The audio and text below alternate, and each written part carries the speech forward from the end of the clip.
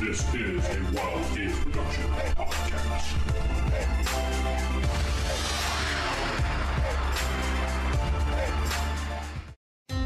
You remember. Roll your stealth roll? Game books, pencils, pizza, cheese puffs, and a hell of a lot of dice. And the Dragon Ball Cup. Roll for Initiative. This is the Roll for Initiative podcast, where 1E is the place to be. Welcome, everyone, to the Roll for Initiative podcast. This is Volume 10, Issue 220. DM Matt here. We got You're not Vince. No Vince. You're right. not Vince. Where's Vince? Well, I think he might. There's a potential he might Vince, be. Where is he? I'm scared. He might be going to the Land of Oz. It's entirely possible. We're waiting for some feedback. Yeah, we got some inclement weather down in his neck of the woods. Might be in a storm. Yeah, he may be going over the rainbow. We will keep a full update on any of his adventures in the Land of Oz. Oh, I'm kidding. Anyway. Yeah. Hey, maybe he'll get us some really good stats on those flying monkeys. Indeed. So. Well, that's it. That's Matt and me, Nick. Yes.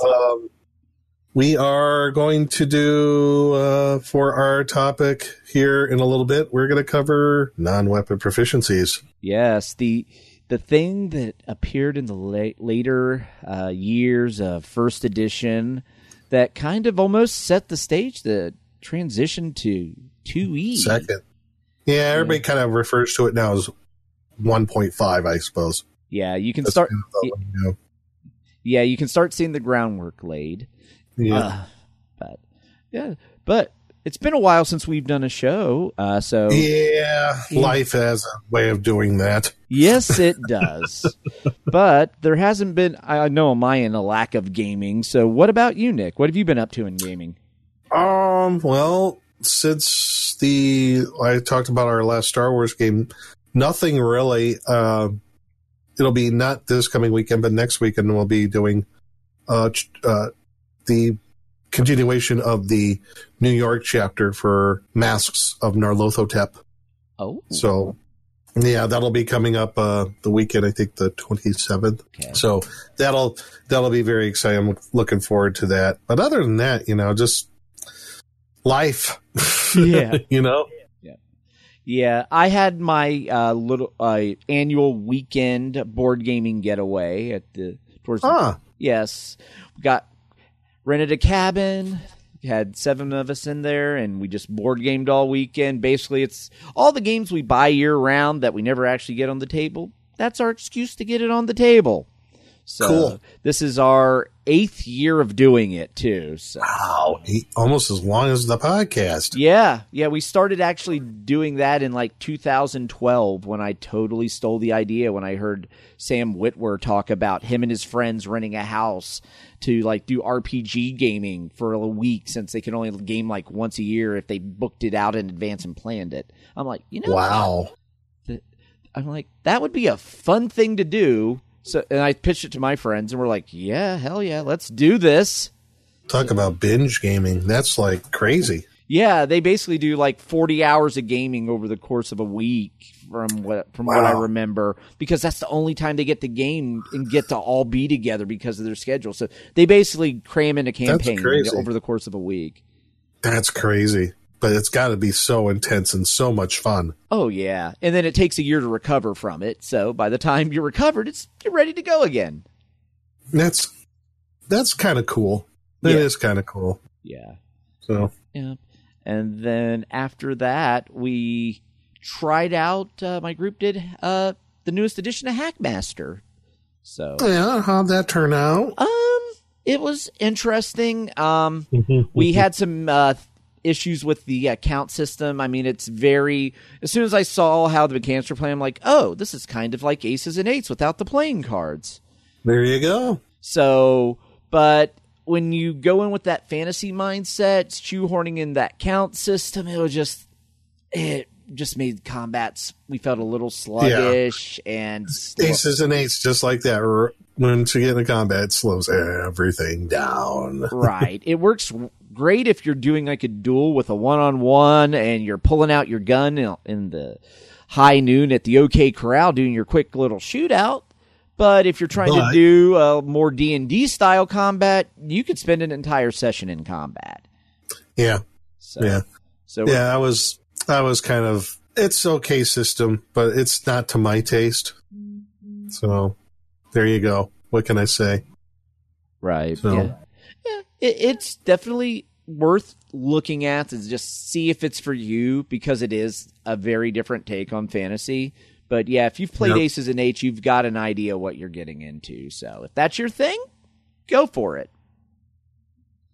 Yeah. Yeah.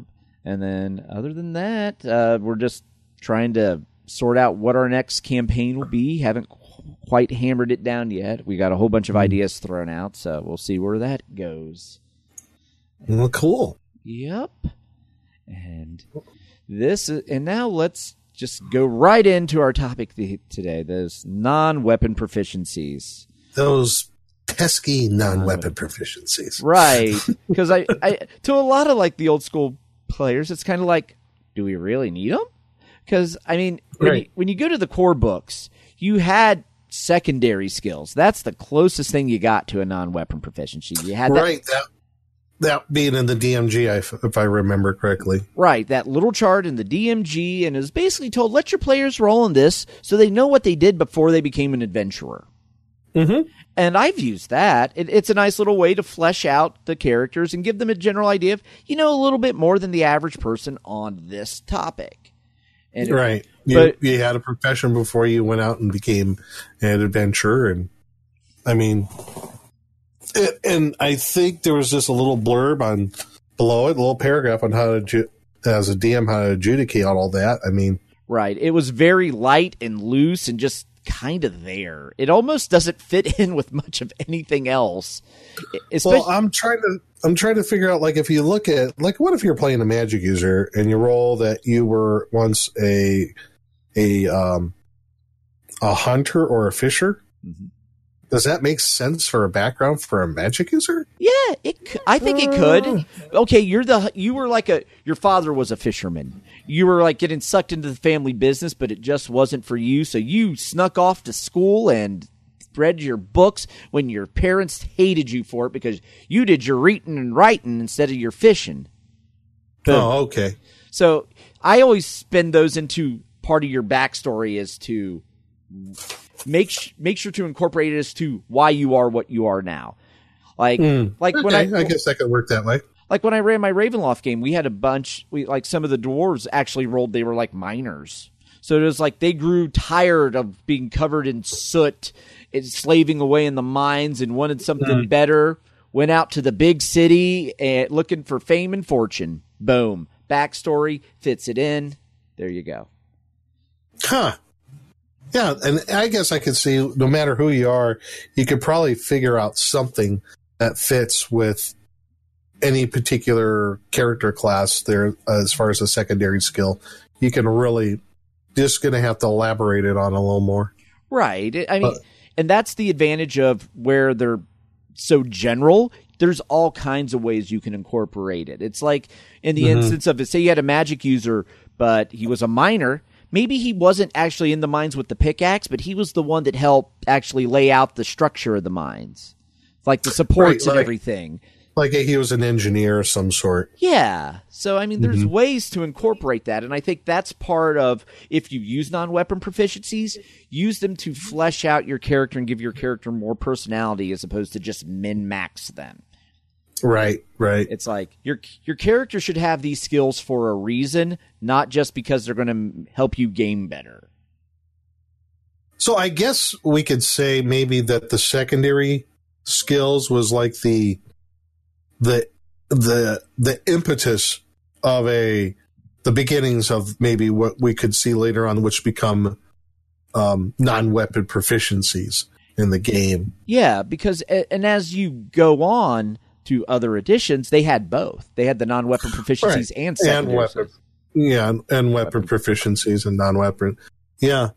And as far as I know, like as far as tracking all the history of like how they eventually were introduced in the first edition, it was actually, might be some surprise to some people, it was Oriental Adventures that you officially got to see.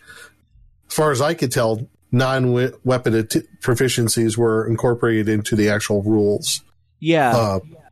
Granted, it was Oriental Adventures, which came out in '85, and this was still kind of on the twilight. This was on the twilight years of first edition, right? Because it wasn't really until I would say like maybe a year later that they really started. You could kind of tell there's another new edition coming. But I mean, in this case though, they had a chart for each character class in Oriental Adventures of what proficiencies they could get for like, artisan, barbarian proficiencies, court, and common proficiencies. And I guess for all the character classes, they could pick them and how many slots it requires and what the base chance score is. Right. And you could go into all the rules and how they work. And I don't think they weren't very strict, I guess, rules wise. I mean, I think as a DM, you can be kind of loosey goosey with them. Yeah. I mean, I don't remember. I'm trying to think of when this book came out, and we were, everybody was all excited because it has Gary Gygax's name on it. But then we find out later on as we grew up that, he really wasn't very involved with it. Right. It was more about to get money for TSR at the time, but that's a whole other story. Yeah. And then with the Oriental Adventures too, I think having those proficiencies help. Makes sense. Yeah. Yeah, they make sense. Yeah, they make sense because think also from a Western worldview, we're not going to know what the skill set would be of an average person in that type of setting. It's I would say just due to cultural knowledge, having those in there help you have an idea of how that culture is set up. Right. Because a lot of you're getting things in like calligraphy and then I'm drawing a blank on the exact skill, but the one where it comes to the bonsai, that was sculpting the bonsai and there's a lot of skills that you would not see in your typical medieval-ish Western fantasy. So I think some of that is even just this is how what's going on in the world, and having that kind of this is what the commoners do when it comes to your calligraphy with your artisanship. You got the court proficiency. You got court proficiencies such as calligraphy, etiquette, falconry, heraldry. Now, some of those they could apply in a Western setting, but what about no? It's a type of drama performed in the lands of Karatura. It's a type of, I guess they're talking, I don't know, is it kabuki? Yeah, it would be that type of performance. So with all of this, if you read through there, it actually helps flesh out the setting. Sure. Because you have to remember, this is like a player book, a DM book, and a campaign setting all in one and not many pages. Right. So you have to mine for what the world is like in every section. All right, so some of these, they would port over to later on into two other books, but some of these are like, they're setting specific, like, like no and tea ceremony, for example, or what's another one that seems, well, even most of these could be ported over. I mean, even like Paper Maker, that could be ported over. Right. But that was like in being in Oriental Adventures. I'm trying to think if we ever really used them or not. I don't think it was. I'm trying to think if they felt kind of like they were optional. Yeah, I mean, like pretty much the non-weapon proficiencies that appeared in later books too. It's like they're there if you want them, but did anyone really use them? Right. I don't remember ever using them even because now we're talking about when you get into the later books, you had, the the Wilderness Survival Guide and the Dungeoneer Survival Guide. And that's where you really started to see the non-weapon proficiencies, come into their own into AD&D. And again, it just seemed like one of those things where they didn't necessarily make it feel like that it was a requirement. And these were all like supplemental books anyway. Right. I mean, really, you could say that none of it was really required for all of those books. Right. I mean, you could go to our old episodes on both of those books and be like, there's some interesting space they are exploring, but is it really adding anything? Any depth? Right, without adding exponential bookkeeping. Right.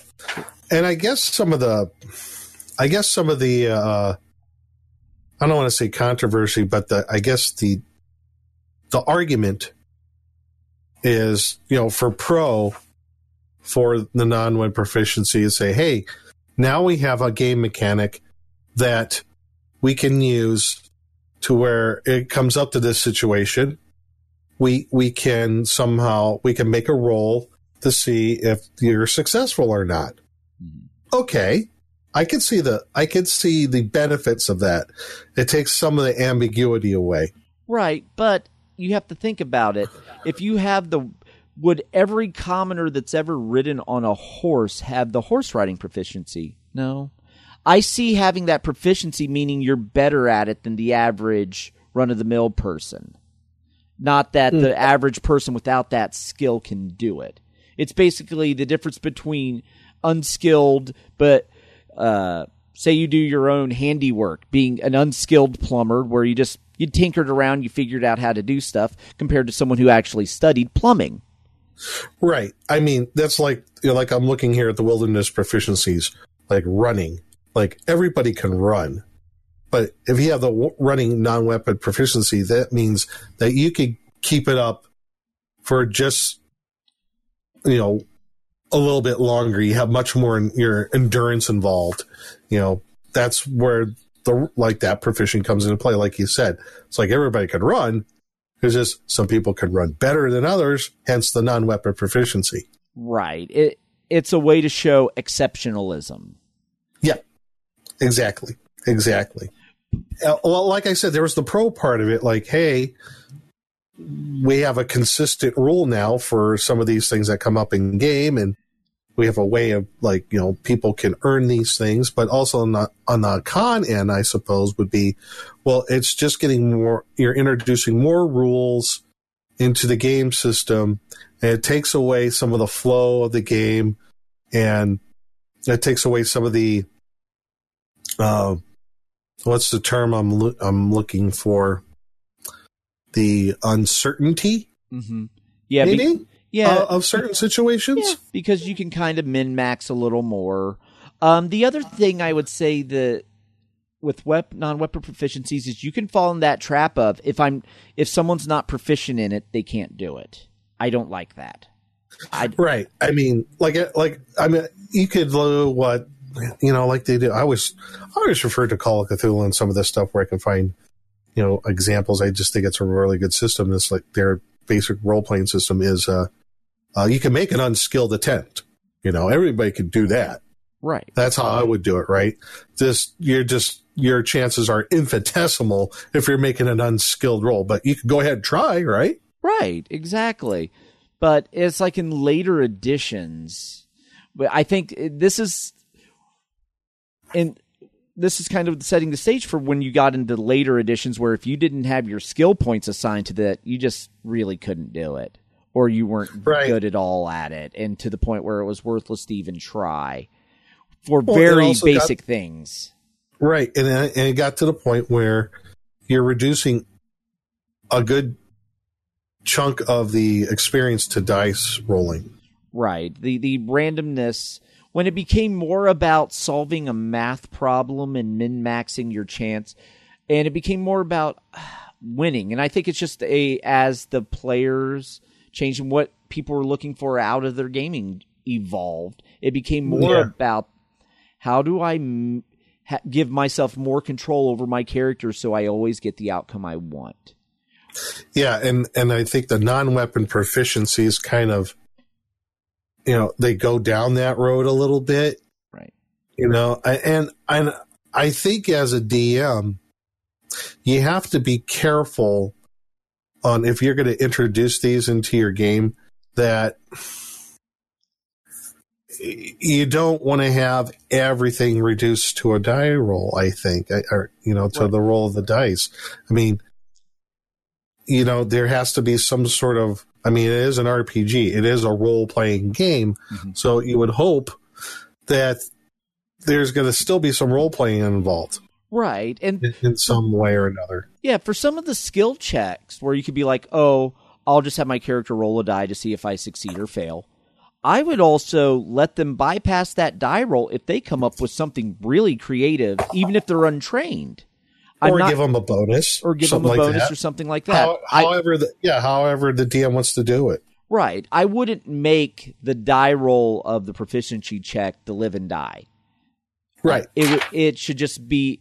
Non-weapon proficiencies should be a tool to enhance the game. It shouldn't be a tool to avoid adversity on the player's end. It shouldn't be a crutch on the DMs for adjudicating things or rolling things. Right. Or coming up with scenarios. Just like, oh, you got the skill, whatever. No. Well, maybe it instead of like success failure, maybe it, unless it's a critical failure, let's put it that way. Right. Maybe it determine some certain degree of success. Right. Yeah. I think, the Star Wars, the original West End Games version, the D6 version, when you had to make a skill roll, if you fell within a certain range, you had a certain varying degrees of success. Doesn't mean you always failed. It's just, even though if you had a low roll, it not necessarily means, oh, you just did figure it out or whatever. It's like, oh, well, you that they're in this star system, you just don't know exactly where. Right. Or something like that. Yeah. Or perhaps it's, you get it done, but it's not as smooth. It takes a little longer, a little more difficult than you expected if you had a poor die roll, but it's not like it needs to derail everything either. Mm-hmm. It's just the way to help flesh out the experience of completing that task, that die roll. Mm-hmm. Yeah, I agree. There's some varying degrees of success. Now, that's one way of doing it. Now, other DMs might want to say, okay, no, I'm just going to use it as a whole success failure sort of thing. And that's fine, because if you're as a DM, if you want to keep the action going in that respect, I could understand. Yeah. Going that way. It's like, okay, you need to cross this underground river, and each of you need to make a swimming roll. And those of you, let me know and whoever fails, there's like, okay, you're you're drowning. Right. So make constitution checks. As a DM, you could do that. Right. Just throw an example there. Yeah, but with something like swimming, I wouldn't, as a DM, if a character wasn't proficient in swimming, say they don't know how to swim.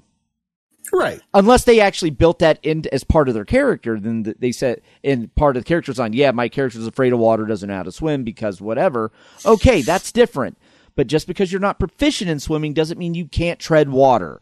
So I'm not going to be like, oh, you're going to drown if you just step in that water because you don't know how to swim without that proficiency. I wouldn't.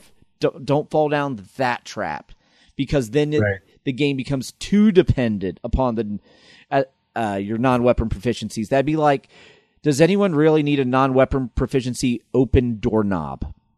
No. Right. No. And then it gets just so detailed. It's like, no, that makes no sense. Right. There is a game system that's almost like that. I'm trying to remember what it is. I know Palladium has about 5,000 different skills. For every, is it Palladium? They do. They have like different skills for everything. Yeah, you actually get like skill checks to read and write your native tongue. Yeah, and it's like at 98% proficiency. But yeah, they have a lot of skills. it makes character creation interesting. You could really craft interesting characters, but it's also Sure. time consuming as well. Right. Yeah, I have a copy of Palladium's here somewhere. Oh, there it is. I think I bought a copy just to say I had one. Yeah. I got a lot of my Palladium stuff when every year they do their big Christmas sale where you can get like $100 worth of stuff for $50 and all the writers will autograph all the books. Mm-hmm. So it's like, Oh, wow. yeah. So I'll do that and I'll get like 6-7 books for like $60 shipped, all autographed. Right. And I think now that I'm thinking about it, it's funny that you mentioned Palladium, because Palladium, I think this kind of fits in the conversation because we're talking about skills. Palladium has that in the system where it's basically, Palladium RPG is really a heavily house-ruled version of AD&D when it came out, or D&D. Right, and because it came out in the early 80s prior to, it was like 81, 83, somewhere in that ballpark. Yeah. And I mean, yeah, it was heavily house ruled, but it also added a lot of skill checks. Were very the first edition of Palladium RPG came out in 83, and I got the one that came out in 1998, the 8th printing of the revised edition rules. Yeah, and most of the revisions, there's nothing super drastic. It's more they clean up some of the rules, they tweak a little thing here or there, adjust things. Right. Change but like, what's mental illness. Yeah. Well, I mean, the Palladium system is a system where it's kind of a hybrid system between having a class level system, but you also have skills available for that system as well. It's kind of like if AD&D and Call of Cthulhu had a love child in a way. Right. There's another system that was like that too. I'm trying to remember what the hell it was called. Because I remember playing it in the early 80s as well. It was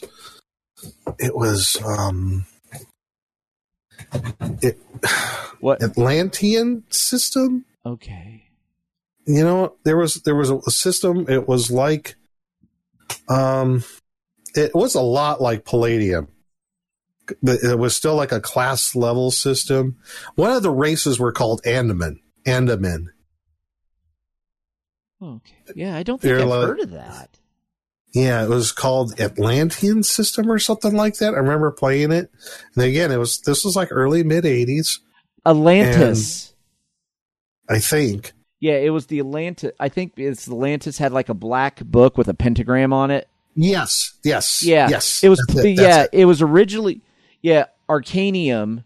The Arcadium, thank you. Yeah, published by Bard Games. Yes, that's it. That was an intriguing system, not just because of the campaign setting where it was like Earth, but you still had, Atlantis, Lemuria, and Mu, and all that stuff before the seas drank Atlantis. Right? Because Atlantis was the second age of that, like according to the Wikipedias. Right. Yeah, because it was like it's like pseudo real world history with all the fantasy tropes. Mm-hmm. But it was that was another kind of like I call it a hybrid system. You still had like class level, but you also had skills available for every class that you could get, proficient in, that you could earn and that you were knowledgeable on. So and like you said, Call of Cthulhu was like that, which to a certain extent went to RuneQuest. So, but which is funny because RuneQuest, Palladium were all derivatives of D&D. Right. They were all just, and if you know the history of the game, those two systems are derivatives of the original D&D system, just heavily house ruled. Right. And that's where you have all your proficiencies come in, or your skills that come in. Yeah, and you could see a lot of the customization is in the house rules all kind of focus on giving the players more options to customize their character. Yeah. It's that seems to be the big area where these games veered off in different directions. It was more about how can we give the players more options than just race class. Right. Where you like you were saying, gaming was evolving into that into a system where they wanted to give more options to players when they made their characters. I guess the skills, when skills are introduced, it kind of helps flesh out the character more on who they are. But it just seems like in some people seemed like it was a crutch because, you as a player should define your character, not have the skills define what the character is. Right. Yeah. It's like real world for myself. I'm a training coordinator. I teach people how to do soldering and electronics and the basics on doing electronics installation. But that's not just my job. Is not just who I am. I'm a lot of other things too. Right. So. Yeah, it's like for me, sometimes I will, like, if there's random charts to roll up a character when it comes to their skills and things of that nature, I'll do it just more as a creative exercise. I have this jumble of just numbers and skills. How do I make this a living, breathing, cohesive character? And then, so I use that as like a creative writing exercise. It's like if I play Marvel. In Marvel, I'm going to randomly roll my character, background, powers, just randomly roll everything and try to make sense of it. And for me, that's part of fun of that game. When I come to D&D, though, usually I have more of a character concept in mind stepping in before I even touch the books or dice. I have an idea of, I kind of want to play this character. How do I get there? Right. And then and then as I roll my attributes, it'll vary a little bit. I'll be like, okay, well, this doesn't quite make sense because the attributes don't quite line up, but I have an idea of where I'm going prior, whereas other systems I'll be like, I'll make something, then figure it out on the back end. It's funny, and now I'm thinking back on my gaming experience when you're talking about, I guess this goes into the other thing. When you're talking about like non-weapon proficiencies here, I think this ties in like complexities of a game system and certain biases players have towards certain systems. I remember seeing that when I was growing up in my younger years as a player, where it's like, oh, you played that? Well, yeah, you should play this. This is far more complex. This is far more, there was a certain amount of arrogance some people had towards certain systems, like people playing, maybe Palladium because they have all these rules for skills and all these different professions and stuff like that. They felt like that their system, because it had more, it was better. Right. It was that era's version of the Edition Wars. Yeah. Yeah. And I think maybe, I could be completely wrong, but maybe having the proficiencies at the time that they came out, the non-weapon proficiencies that came out in Oriental Adventures and the 2 survival guide books, I think that was a way of TSR and making AD&D is like, you know what, we could be as complex as we want to. Right. That might have been part of it. This is purely speculation on my own behalf, but I think it's not out of the realm of possibility that, people demanding a little bit more of a complex game. That's why the non-weapon proficiencies were introduced over that time. Right. So it was like a whole kind of like part of the, competing with other game systems out there. Yeah. Because if you think of some of the contemporary games in that 85, 86, what were you getting? When you look at it, you're getting a lot of things that have skills. Yeah. And also at this point, they probably, even in 1985, hey, we're going to need a new edition soon. So at that point, there was the rumblings of that already in 85 or 86 for sure. Oh yeah, by the time Unearthed Arcana came out in 86, it was like, okay, we got a new edition coming. But when you look at it, what design space did they still have for AD&D by that time that they hadn't already touched? That's a good question. They covered most everything else.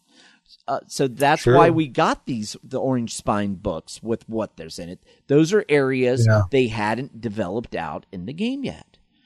And I think that's where second edition came along, because they're like, we have how many books out here for first edition? You have the 3 core books plus 2 additional monster books. You have the survival guides. You had 7 books roughly. Right. Maybe 8. Yeah. If you're counting some of the other stuff. Yeah, and they're like, Fiend we need Folio to consolidate all of this. And that's where second edition came in. Right. And then also, we need to change it enough that it warrants, if you already have the books, you need to buy the new ones.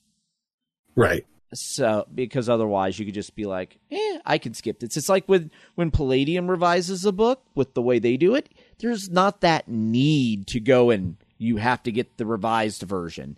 Your old one's perfectly fine, and other than a few things the game's not very different. Whereas your first edition and second edition, that you can see the foundations are similar, but are actually very different when it comes to the details. Mm-hmm. Mm-hmm. Absolutely. But even between first and second edition, it was so easy to port over characters. It was ridiculously easy. Right, because it was more of an evolution than a giant jump. Like between second and third. Right. Where you had a whole separate, 22, 24-page booklet to convert your characters. And that's a whole other thing I don't even want to talk about. Right. So, but hey, I think you brought it, like when you bring up at the time, 84, 85, 86, when you're getting to the mid and late 80s, the evolution of game design was, a lot of skills are being introduced. And I think TSR, as a response trying to make their flagship game relevant, they introduced those sorts of things as non-weapon proficiencies. Right, yeah. Because, a lot of the games at the time are going to have a lot more charts than even AD&D did. And just a lot more granularity when it comes to character creation and character detail. Yeah, I mean, there's a lot of games that come to mind that, like Middle Earth Role Playing, was really, was becoming very popular. Yeah. And then what was it, Roll Master, which was really complex. Right. You had Roll Master, you had, and then you even get into like some of the other genres when you have like what Traveler was doing. Oh my God, yeah, Traveler, yeah. And I think there was a new edition of Traveler that came out at that time. If I try to remember correctly, it wasn't very popular. But you had Traveler, you had think of Top Secret, another TSR product, Top Secret. Top Secret, yeah. Marvel Superheroes, you had DC Heroes, right? Which was Ghostbusters. There was another one. Yeah, Ghostbusters was the foundation for other games. Yeah. And then Star Wars came out in 87. The Star Wars RPG came out in 87. I mean, a lot of them, you saw the evolution from going from a class level system for characters to more, how should I say, a more organic, a more open way of character creation. Right. Yeah, there wasn't that defined, okay, work down the list. You are this, which means you can be this, this, or this, and it kind of is a flowchart. Whereas with the organic systems, where you don't have a class like in a Top Secret, you don't have a class. Right. You just have your skills. Yeah. And that defines who you are. And then, like Traveler, you roll your jobs, you roll for everything. And Yeah. through the course of that, you get your skills and all of this and get a very different character every time you play. I still get a kick out of Traveler. It's the only game system I ever knew where during character creation your character could die. Yeah. Yeah. Oh, one time me and some friends were starting a Traveler game. I died 3 times during character creation. Just during character creation. Yeah. You want to talk about cutthroat. Right. Everyone should experience that once. Yeah, absolutely. Yeah. But So- it's like the non-weapon proficiencies is just, I think, as much a reflection of the times and what was going on in gaming than anything else. And then and then it just comes down to, is that your flavor of gaming? I mean, that's really because you don't need them. They're not. It's an absolute filler rule. Now, have you ever used the non-weapon proficiencies at all? Not in the first edition game. Nope. No, I don't think. Now, as a DM, no, but as a player, I might have, depending on who the DM was. Yeah. I know with playing Oriental Adventures, I believe I have, if I remember correctly. But later on with the Wilderness and the Dungeoneer Survival Guides, they were probably the least used books in my collection. I have them because I have them. Right. You need know? them in the collection, but you don't actually need to bring them off the shelf. Right. So, there's that, but I had never used them when I did first edition AD&D at all. I never found a use for the non-weapon proficiencies. Yeah, I didn't either. Because it was just like, it's just bogging my game down. It's not, all it's doing is introducing more books that need to be at my table that aren't necessary, and my players aren't, and like my gaming group, they're not hardcore firsty players. So whatever I bring to the table is what they're going to play. If I wanted to run full options, we're using the temperature tables from the Wilderness Survival Guide and all the crazy stuff, they'll go with it. Yeah. But that's going to make the game so clunky, and it's not going to be as enjoyable as it was. Right. All you're doing is just sitting there and rolling dice and not interacting with each other. Right. It's at that point, we were kind of playing a quasi-cooperative solitaire game. Mm-hmm. Mm-hmm. Yeah. So I'm not sure what else I could say on the subject myself. I think we pretty much covered it. Yeah, I think we did too, because I mean, really, it's something that's there. It's interesting, especially when you look at it in the time frame that they were introduced. But it's just something in the game you can throw in. But I think most people don't. And I think it's interesting. I'm sorry. Go ahead. Continue. Yeah, and I was just going to say, if anyone out there uses them in their game, write in and let us know just how you use these non-weapon proficiencies. Do you use them? Is there anyone out there that actually use them rule as written? Because I'm still looking for that person. Yeah, me too. I think putting it in the context of the time when those books came out, how you can see TSR AD&D was trying to compete with other systems that had something similar. So they felt, hey, this is maybe some historical background on why they did what they did, besides trying to make more money. Right, which I think was goal 1, make more money. But we need a book out so people will buy it so we can pay off our debt that we have out there in California at our TSR hobbies in Hollywood. Right, yeah, because that cartoon money wasn't paying all the bills. No, it was not.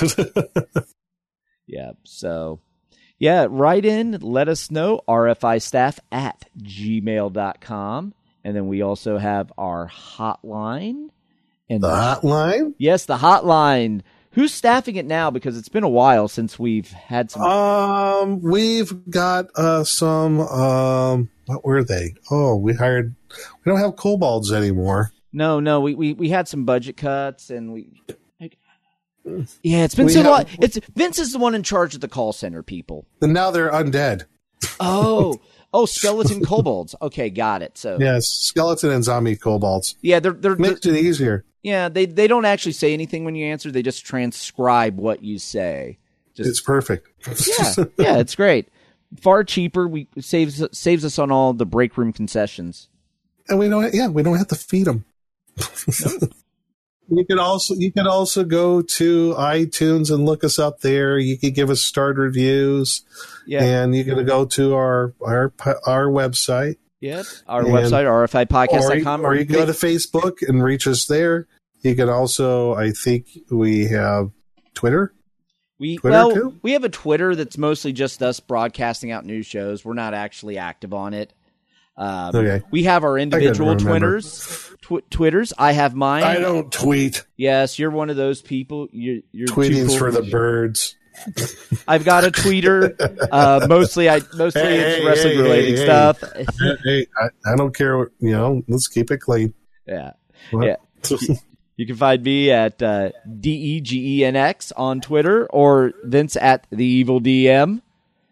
So yeah, that's how you can get a hold of us. Write us, let us know what you think about these weapon proficiencies, or if you have show ideas or anything else, or if you just feel like writing long tomes. Just say hey. Just say hi. Send us your manifestos. We're all good. Whatever you got. Sure. So I guess with that note, we'll sign off and just keep it original, keep it old school, and good night to everybody. Good night, everyone.